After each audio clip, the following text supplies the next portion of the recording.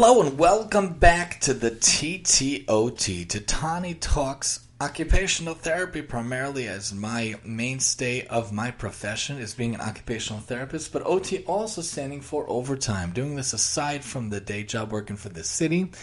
Also, hopefully standing for on target, talking different topics, different ideas, different suggestions, or different topics that hopefully help you or someone you know, especially children or people in your life or the lives of those around you.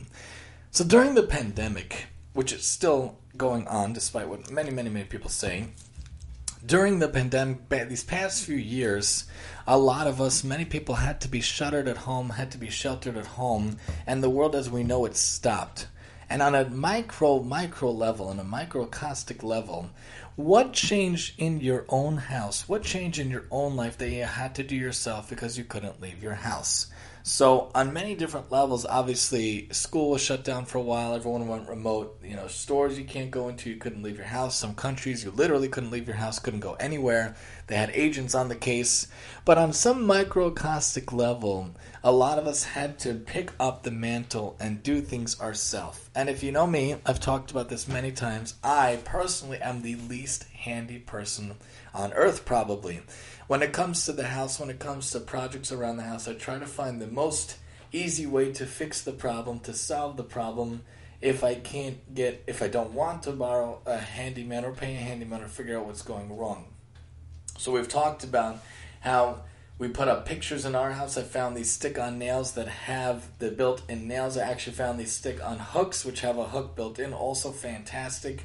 And you got to get the ones that allow you to put 5 pounds or 15 pounds or 10 pounds or 20 pounds, whatever. Those are fantastic. That's my solution for do-it-yourself. But also, within those 2 years, I had to figure out what to do. The kid's hair was growing, and I wasn't going to bring him out to these places, especially when everything was shut down. So what to do? In general, there are 3 things that I do for the kids that they hate. They absolutely hate.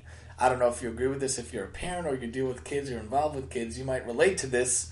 This might be something you can understand, but there are 3 things my kids hate, the 6, 4, and 2-year-old, and that's what I call the nails, the snip, and the buzz. Nails, obviously being cutting their nails. I try my hardest to make it enjoyable for them, fun for them, not to do it every 5 seconds. I know some parents do it every week or every 2 weeks. I try to push it off a little more.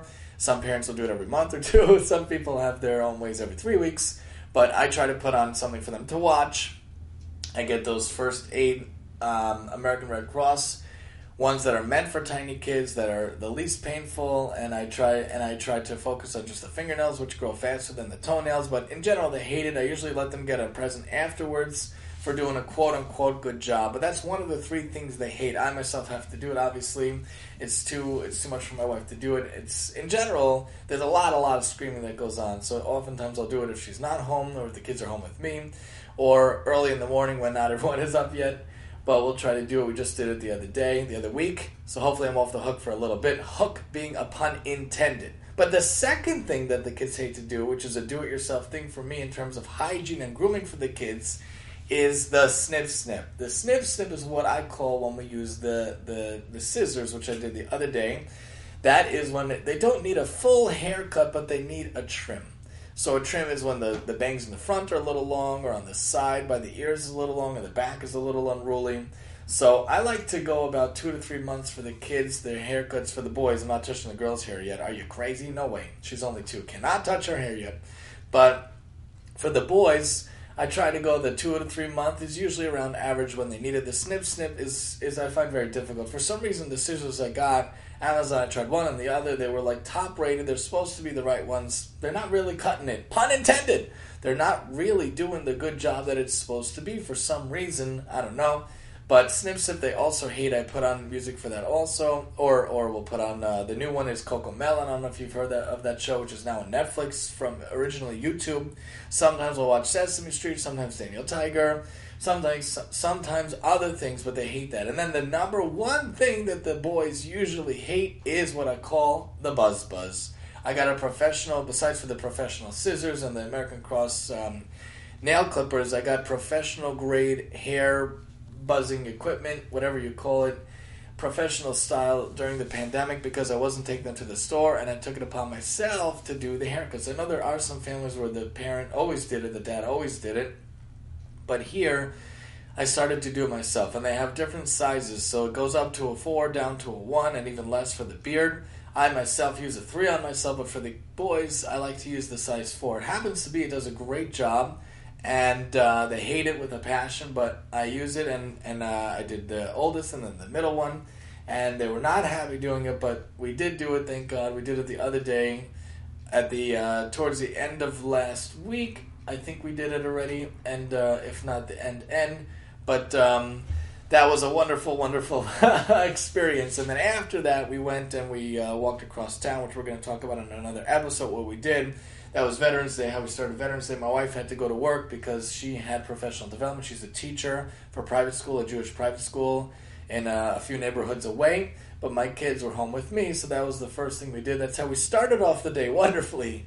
And then we went on to do other fun things, which we'll talk about another time. But in general, think about it for yourself. Is there anything you could do that you could do it yourself to save a little bit of money, save a little bit of time? Again, I'm very big on what's most functional, what's the most occupational for the family. So it is not always the most economic or financially responsible, but it is what I find is the best way to go about things. That's why I get the groceries delivered, because it is not the most functional for us, for my 3 kids to be screaming with my wife if I go out to the store. I don't even want to go to the store these days.